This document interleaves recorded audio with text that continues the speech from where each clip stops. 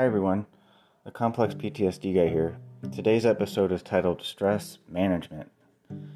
I'll start out by saying that I'm not a doctor or a psychiatrist. I'm just a guy living with complex PTSD, and I'm sharing my own experiences. I think it's important to start out by stating the obvious here. I think every person, at least in this country and maybe on this planet, is stressed out right now. I've been seeing it everywhere with people in my personal life, around town. It's obvious. Maybe this podcast can help with some of this. That's my intention today.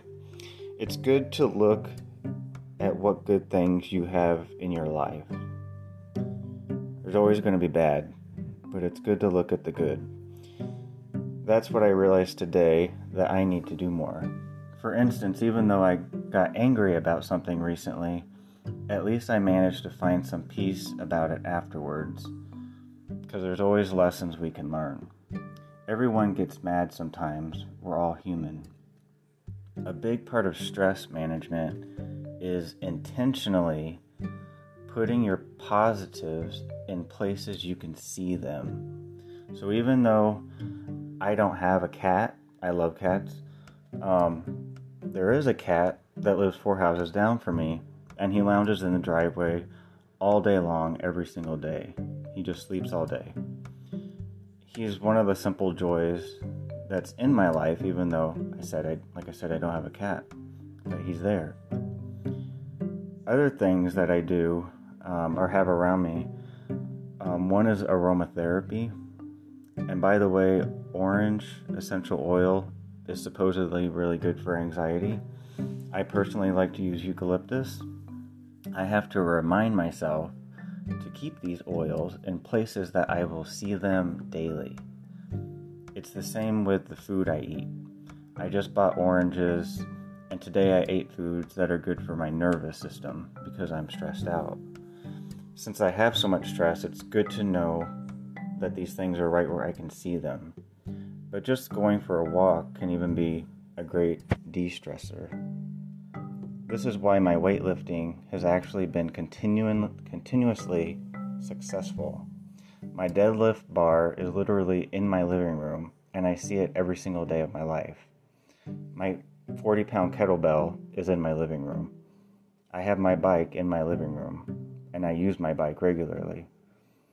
I have my workout bench in a space that I see it every day.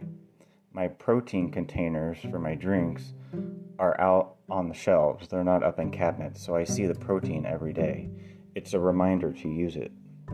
I also have what's called a salt lamp. It's like a kind of a pink lamp that's made from Himalayan salt. And I actually was not using it regularly. And the reason why was it was in my bedroom. And whenever I go to my bedroom, I go there to sleep. I don't go there to turn a light on. So I finally decided I'm going to put the salt lamp where I will actually use it, and now I do use it. Salt lamps are really good for stress because they're a natural element, and they help balance the ions in the air. I have a necklace that does that. It's called a Trion Z necklace, and it balances the ions in your body. They're similar to the bracelets that professional tennis players wear.